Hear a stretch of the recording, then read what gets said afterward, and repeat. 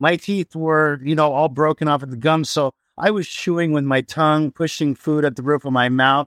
So having all of this was a totally new feeling. Welcome to Dental Implant Talk, stories of real patients.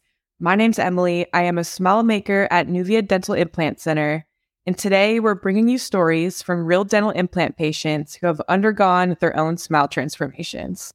It's also important to keep in mind that the patient experience will differ in each individual case. Therefore, the results also vary. So I know a frequently asked question people have when considering dental implants is, what does it feel like to have new teeth? So that's why today I wanted to ask you all, how did your new teeth feel? Did they feel like your natural teeth? Was there an adjustment period? What did that look like for you?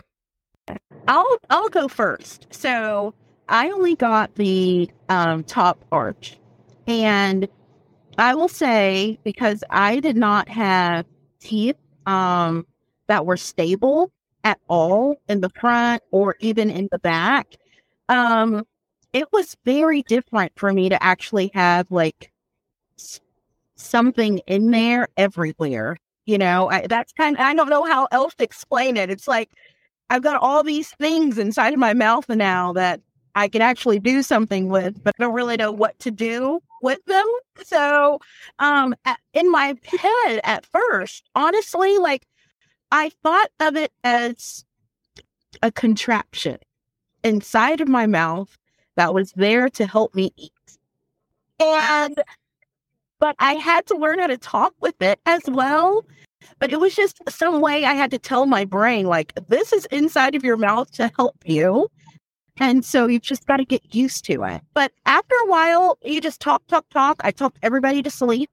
I read, I sang, I did all kinds of things just to get used to it. And then, of course, with the food, start slow. That's why I just had to start slow, easy, and then small bites. And then after a while, you just don't even think anything of it. It just happens. Now it's part of me. Yep. I had both my upper and lower arches done at the same time, and I hadn't had chompers for quite a while. I had bridges, and my kids would sing, "Mama's bridges falling down, falling down." So for me and my tongue, it was fascinated with all of these teeth. I'd never seen or felt so many teeth, so it kept getting in the way. And it took probably a couple of weeks before I would consistently bite my tongue and learning how to talk with all the teeth in your mouth. You got a lot of them, and they sure are pretty. But yeah, singing helped me. Singing helped me. But yeah, it was an adjustment period for about a month for me, I think. If you're a listener, you may be wondering if you're eligible for permanent teeth in 24 hours like these patients. So make sure to take our 60-second quiz in the description below. It was different. It's unfamiliar at first, and it's a learning curve, and it's just, I don't know. It's a prosthesis. It's not your natural teeth. It doesn't feel like your natural teeth. It feels more like, like a prosthesis. But then as time moves on, your brain starts learning, okay, this is where my teeth are. Because before I didn't have any teeth. My teeth were, all broken off at the gums. So I was chewing with my tongue, pushing food at the roof of my mouth. So having all of this was a totally new feeling. And it's an adaptation. You just have to keep practicing. You bite your lip a few times, you bite your tongue a few times. But eventually your brain, it teaches itself. You teach yourself, like subconsciously, I guess. And then it starts to feel normal. I would say after about 3 to 4 months, like all the sensations and things, like I could start feeling where the food was in my mouth. I could feel how hard I was biting and where I was biting. I could bite at the front of the teeth easier. It just takes practice. And it's not that it's real difficult. It's just new. And it's unfamiliar. I think for some of us, like for me, I think it took about 2 weeks to get used to these.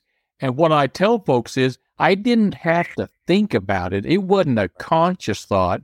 It just happened over time. And I agree with Sean. All of a sudden, our mouths are put into a place they've never been.